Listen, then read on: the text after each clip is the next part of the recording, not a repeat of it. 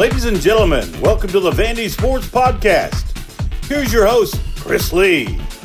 Commodore fans, on your feet. It's time to anchor down. Welcome to the Vandy Sports Podcast presented by Dr. Jody Jones, DDS. We are part of the 440 Sports Network. I'm your host, Chris Lee. Our guest today is Kevin Ingram. He is one of the two radio voices of Vanderbilt Athletics. Kevin was on the sidelines doing work there in Hawaii. So with that, we'll go to Kevin and hope you enjoy today's interview. Kevin Ingram joins me today, as he does often during sports season. Kevin off a long flight home from Hawaii. Boy, what a trip. Not just the outcome, but I'm sure that was a bear of a trip for everybody, just getting used to body clock and sleep habits and whatnot. How was it all? Yeah, Chris, it was a really fun trip, first of all, and it was fantastic to go out there. For me, it was a little shorter trip. I didn't go until Thursday. I got there Thursday afternoon and then came home right after the game with the team late Saturday, Sunday morning, and it was fine. It was about 9 hours going out there. I flew from here to Atlanta. Norman Jordan and I flew together here to Atlanta, and then 9 hours to Hawaii. And then coming back, it was a little closer to 8 hours. You get a little bit of a push from the wind. But it really, for as long of a trip as it was about as good as it gets in terms of the travel. So, I can't complain. But it's taken my body clock a little bit to get turned back around. It was like by the time I got used to being out there, it was time to come back home. And I think today's the first day I've just felt sort of normal. And talking to some folks earlier today as Vanderbilt finished up practice, I think a lot of us were in kind of the same boat. Well, it's been a good week for the program, but maybe not such a good day today. The school has announced running back Maurice Edwards and linebacker / defensive back Daniel Martin have both been kicked off the team for undisclosed reasons. So wanted to get out there and wish those kids luck. I thought Edwards in particular could have helped them, but they have had an uptick in performance by some of the other guys too. They have, and I saw the same thing you did, Clark Lee's statement talking about those guys no longer being with the program and how the players and everybody around the program are held to a certain standard and I guess had not met those standards. So, yeah, I wish those guys the best. A couple freshman guys who actually got here early. They were early enrollees back in January, but, you wish those guys the best. Yeah, I don't think Clark plays around much. You can feel the stamp of his presence and the discipline and all those things really being felt. And certainly you saw a pretty disciplined effort over in Hawaii. Yeah, I thought so. After a shaky beginning, Vanderbilt came out Hawaii came out, I should say, and then scored a touchdown right away, drove right down the field, used short passes, and set up a long run. And Vanderbilt on offense stalled out and committed some penalties and things that sort of looked like the first game of the season. But for the most part, for about 3.5 quarters, Vanderbilt played really, really well and showed that discipline. There weren't very many penalties after that opening stretch. And I thought the guys just they looked well-schooled, and the offense clicked, and the defense made some really big plays. The two defensive touchdowns, especially the one by Anthony Orji, I thought was just a huge play in that game. A momentum changer that also gave Vanderbilt the lead. So there's a lot to feel good about coming out of that game in Hawaii. Well, Kevin, Hawaii's in a rough spot. It's doing a deep rebuild. I thought talent-wise, Vanderbilt overmatched Hawaii pretty clearly. And so when it's a case of a game like that, sometimes you are careful to make sweeping takeaways from a game. But what did you see that you might think are things that we know about this team going forward based on what we saw in Hawaii?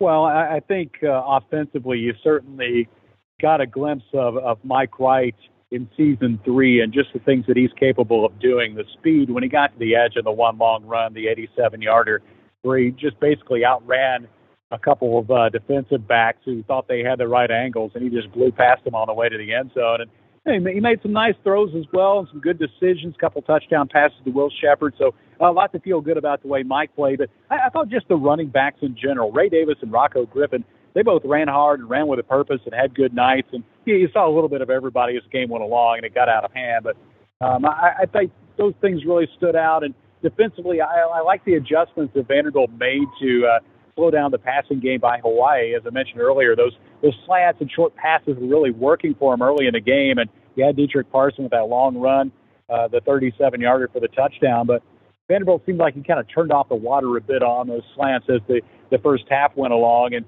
that served him well, and got a couple turnovers. And, yeah, just all the way around. I thought you had a lot of good performances. But the thing I really liked was the way they just settled in and didn't let the slow start phase them. And Clark Lee even talked about after the game how it was a different feeling from a year ago when East Tennessee State came in here to Vanderbilt Stadium and came out with a win. And Vanderbilt, had spent a whole lot of the night trying to come back in that game. But it felt like a new beginning and a new season as far as the way Vanderbilt responded after some early hiccups by the offense and some good work by Hawaii's offense as well.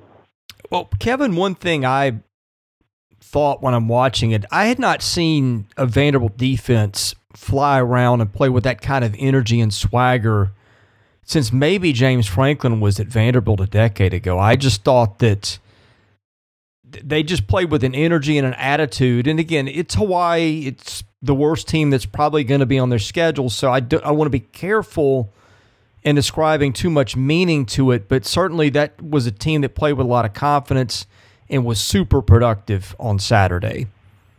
Yeah, no doubt about it. I think Max Worship, among others, was a tone setter in that game. You'll look at the stats and see the 7 tackles, but the biggest play of the game, as far as I'm concerned, for Vanderbilt's defense is one I mentioned earlier. Worship made the big hit that forced a fumble. Anthony Orji grabbed it out of the air and took it to the end zone, 28 yards for the touchdown. But that was a huge play. But it just seemed like, as you said, the guys are just flying around. And Nick Howell is the new defensive coordinator, and Howell's Hyenas has become a little bit of a catchphrase around the program. And those guys played that way. They got to the ball and flew around and did a lot of good things in that opening game. Kevin, are you ready for the mailbag?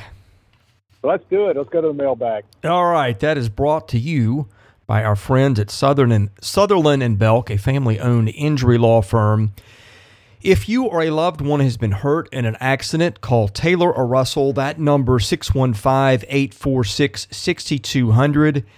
See what your rights are and if they can help. Nash Native 615 says, what's the biggest difference you see between this year and last year's coaching staff?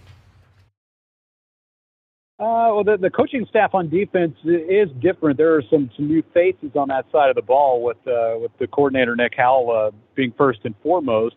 The offensive staff is pretty similar. Of course, Joey Lynch has the more formal title of coordinator this time. He basically served in that role most of last year.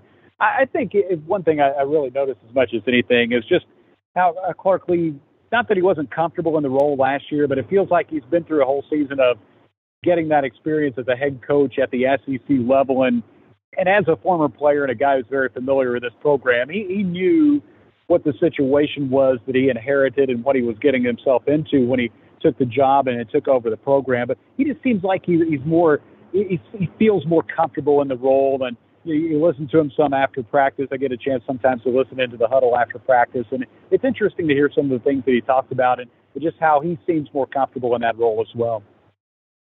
Okay, the next one is from Theodore. Fill in the blank. The win against Hawaii was Vanderbilt's most dominant since blank. Maybe the most dominant since Elon in 2011, I would guess. Boy, you don't see many 63-10s. That was fantastic. It was a very dominant win for sure. I'd have to go back through the scores and everything and look at that, but yeah, that was certainly a very dominant performance, no question. 96 Door asks, when Vanderbilt was down 7-0 in the first quarter, what differences did you see in the players and the coaches this year versus the East Tennessee game last year? Yeah, I think and that game was certainly referenced by Clark Lee and then some others after the game, but you just didn't see any panic, I don't think. Even though Hawaii looked successful and their offense was really smooth and going down the field and scoring right away, you never felt like Vanderbilt was just going to really be on the ropes or anything like that. You always talk about those times before and after halftime being important. Vanderbilt's score was 6 minutes to go in the second quarter, and then came right out in the third quarter and put up 35 points and put the game out of reach. Vanderbilt was ahead 21-10 at halftime, and he scored 3 more times in about the first 7 minutes or so of that second half, and it was over with after that. But that's the thing that I really liked. It's just the way Vanderbilt not only responded after some early adversity, but really slammed the door and didn't give Hawaii any hope of getting back into the game. You know, it's funny. Clark Lea got a lot of criticism a year ago for just the stoic nature that he displayed before and after the East Tennessee loss. But then you watched him post-game after Hawaii, and then you watched him again yesterday in his Tuesday press conference, and you wouldn't think you're looking at a guy whose team just scored a 53-point win. I think his point all along has been you kind of stay in the middle and stay grounded. You don't get pulled too far with the highs or the lows, and that really is the flip side to his personality that everybody was so critical of last year on display this year under very different circumstances. Yeah, and I think some of that is, again, understanding that it's game one of a 12-game regular season. I think some of it is something that's actually very familiar for Vanderbilt fans. The program that is in the building that's right behind where I'm sitting right now, and that's the baseball program. You think about how many times you've heard "stay in the middle" from Tim Corbin and that program over the last 20 years, and that's served the baseball program well, not to get too high when things are going great or too low when things aren't, and just kind of keep going forward and worrying about what's next. And I think that's, I think that's a lot of Clark's philosophy too, and that's just his personality too. Although I will say there's more fire there than maybe people see or people realize, especially if you, like I say, I've had a chance to listen to him some after practice, and in his own way, he delivers the messages that need to be delivered. So if anybody thinks the fire isn't there, that he's just calm and stoic all the time, that's not the case. Yeah, he just doesn't do it with a lot of screaming and yelling. Exactly. But yeah, I mean, I thought the team played with passion and fire. And again, we talked about that on defense, but maybe some of that just comes from when you're winning. But I think a lot of it comes from his sort of changing the culture and getting buy-in, which he told us he felt like he had in the offseason, and it certainly looked like he had it at the opener.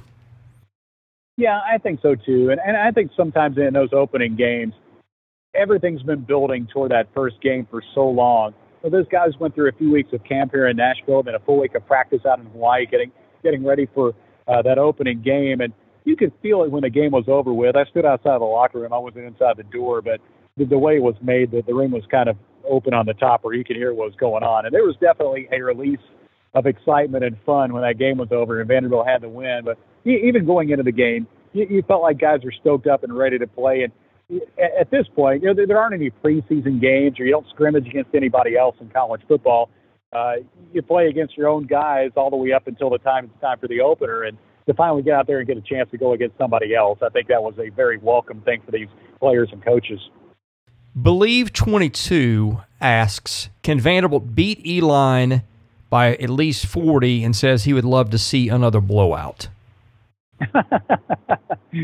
I think we all love to see another blowout. Who knows what's going to happen? And I'm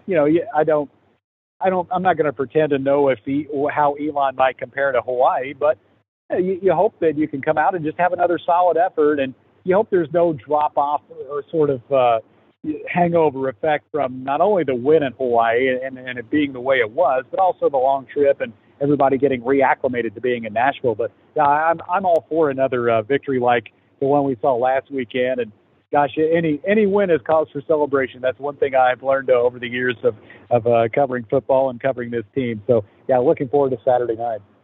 A couple more from the listeners before I get to a couple of my own on the next one up against Elon. Willie210 says, when did Kevin decide he wanted to pursue a career in broadcasting? And growing up, did you have a broadcaster you admired the most? Yeah, I really knew I wanted to do this from the time I was a little kid. I was not a very good athlete nor a good player in any sport, and my friends teased me. They always knew if I was going to be involved in sports, it would not be as a player. But I knew from an early age, and I had an uncle who worked in radio, and he got me interested in that as well. So, I majored in broadcasting in college, and so I've known for a long time, and have had a very fun career that's reached the 30-year mark at this point for me. There are a lot of broadcasters I enjoyed and admired. Growing up in Kentucky, the great Haywood Ledford was one of my favorites. Marty Brenneman, Hall of Fame announcer who called the Reds games, which most people who know me know that's my all-time favorite professional sports team. A guy I really came to love listening call hockey is Doc Emmerich. I just thought he was fantastic, and there are lots. And Vin Scully just passed away. To me, he's the icon for broadcasters. Maybe not just sportscasters, but broadcasters. But yeah, there are a bunch. I love the old school guys, Jack Buck, and grew up on Pete Van Wieren and Skip Carey and that crew calling the Braves games. So yeah, there are a lot of guys from my childhood that were fantastic announcers and big influences. This season of the Vandy Sports Podcast has been made possible by my friend Dr. Jody Jones, DDS. When it comes to general or cosmetic dentistry services, Jody is the best in Nashville. Just check out his client list. It testifies to that. He sees movie stars, music stars, athletes, coaches, you name it. Jody is the dentist of choice for stars in Nashville, but he sees regular folks like you and I as well. What people love about Jody's office is the ambiance. It's relaxing, it's friendly. Someone described it to me as a tooth spa. Whether your needs are general or cosmetic, go see Jody today. Call him 615-270-2322. See him at 55 Music Square East, not far from downtown or the Vanderbilt campus. Jody is a former Vanderbilt football player and a huge Commodore booster, so go and talk Vandy sports with him while you're there. Go see Jody Jones today. Thank him for his support of this podcast, because without it, this season would not be possible. Nash Native 615, and this one will be very personal, I'm sure, wants to know your favorite Mark Howard Nashville sports memory. Oh, I've got a bunch. I don't know that I can tell all of them on the air, but Mark was a fantastic friend for a long time, and they're going to be a memorial service for him next week. But we just spent a lot of fun times together on the air and off the air. We did a couple trips, and one of the things that I remember, from working with Mark is all the good-natured arguments we all had, whether it was me and Mark, or Mark and Frank, or Mark and Blaine. And there was one time where Mark and I had this argument. I believe it was about Nolan Ryan and whether he was overrated, properly rated, whatever. And we went back and forth on this. And Mark, I accused him of booking a guest on our show to try to win the argument. And I teased him about this for years, like, Mark, it's over, man. I don't even care about this argument anymore. But I accused him of booking a guest. Of course, he denied it, but I still think he booked the guest to try to make his point. Man, I'm going to miss him so much. He was just an unbelievably talented sports talk guy, knew so much about everything, and just a really good guy too. I know obviously you knew him much better than I did off the air, but I got to know him a little bit. Mark was always very kind and gracious to me, and I just was heartbroken to hear of his early passing. Yeah, no doubt about it. I think everybody was, and he was more than just somebody I worked with. I mean, he was a really good friend, and we stayed in touch all the way up to the end. I had just talked to him a few days before he passed away. We texted all the time, and I found myself really missing him. It didn't even occur to me how much I talked and texted with him until after he was gone. And I'll still see something about the Yankees or be watching some game and want to text him about it, and can no longer do that. But we'll all miss Mark for sure. Well, Kevin, a few Elon-related questions maybe if you've started your prep. What are you looking for in that game from both sides? Honestly, I've not done a lot of prep on the team Elon just yet. I just want another solid performance by Vanderbilt, just a clean performance, come out, maybe get off to a better start than the Hawaii game. If there's one knock on that game, it was a little shaky at the beginning, but of course it's also a first game, and you got to keep that in mind and keep that in perspective. But I just want to see another solid performance on both sides of the ball, see the offense be efficient and not a lot of penalties, and run the ball, and see Mike White continue to show the growth and progression and leadership that we've seen out of him, and defense continue flying to the ball and making things happen. Just want to see this team come out and reward the home fans with another good performance. Well, here's the start. Maybe break that streak of touchdowns on the first drive. My goodness. I don't know what it's at now. It seemed like every game in the Clark Lee era, the other team has scored a touchdown on the first drive. Maybe if you win the toss this time, because I believe they won it Saturday and chose to kick, and I'm thinking, oh boy, we know how that went last year. I don't know if the coin toss difference the coin toss choice this time is different if they win the toss. But that's one thing that I think everybody was just shaking their head going, man, the first drive for the defense has just been a disaster for a while. And at some point, if by nothing other than dumb luck, I think that's got to end. Yeah, I think so too. And, I always defer. If I won the toss, I would always defer to the second half, because it feels like you can give yourself some built-in momentum coming out of the locker room. But if I remember correctly, the only game that Vanderbilt scored first in all of last year was actually the ETSU game in the opener. I think the Commodores had a field goal to begin the night. But, you just want to see a faster start. I'm still deferring. I don't care. However the coin toss goes, I would rather have the ball coming out of the locker room to start the second half. Yeah, I'm with you too, under most circumstances at least. But anyway, Kevin, thank you for your time today. Good luck in getting reacclimated to Nashville. I guess at least the heat and humidity won't be much different maybe than they were over there. But the time change, that's another thing. And we appreciate you coming on today, and we'll have you again very soon. Sounds good, Chris. Anytime, man. Thank you for listening to today's episode. We thank our presenting sponsor, Jody Jones DDS. We thank our other sponsors, Sutherland and Belk and MyPerfectFranchise.net. If you're interested in sponsoring this podcast, and that's how we make this work, please email me at chrisley70@gmail.com. We also ask that you subscribe to our website, vandysports.com. That is $99 a year. You get things there that you don't get here. And of course, please rate, review, and subscribe where you see our podcast. That helps us get noticed. Be sure to follow us on Twitter at vandysports.com. Follow me at chrislee70. And finally, subscribe to our Vandy Sports YouTube channel as well. Thank you for listening to the Vandy Sports Podcast, which is part of the 440 Network. I'm your host, Chris Lee. We'll catch you with another episode coming very soon.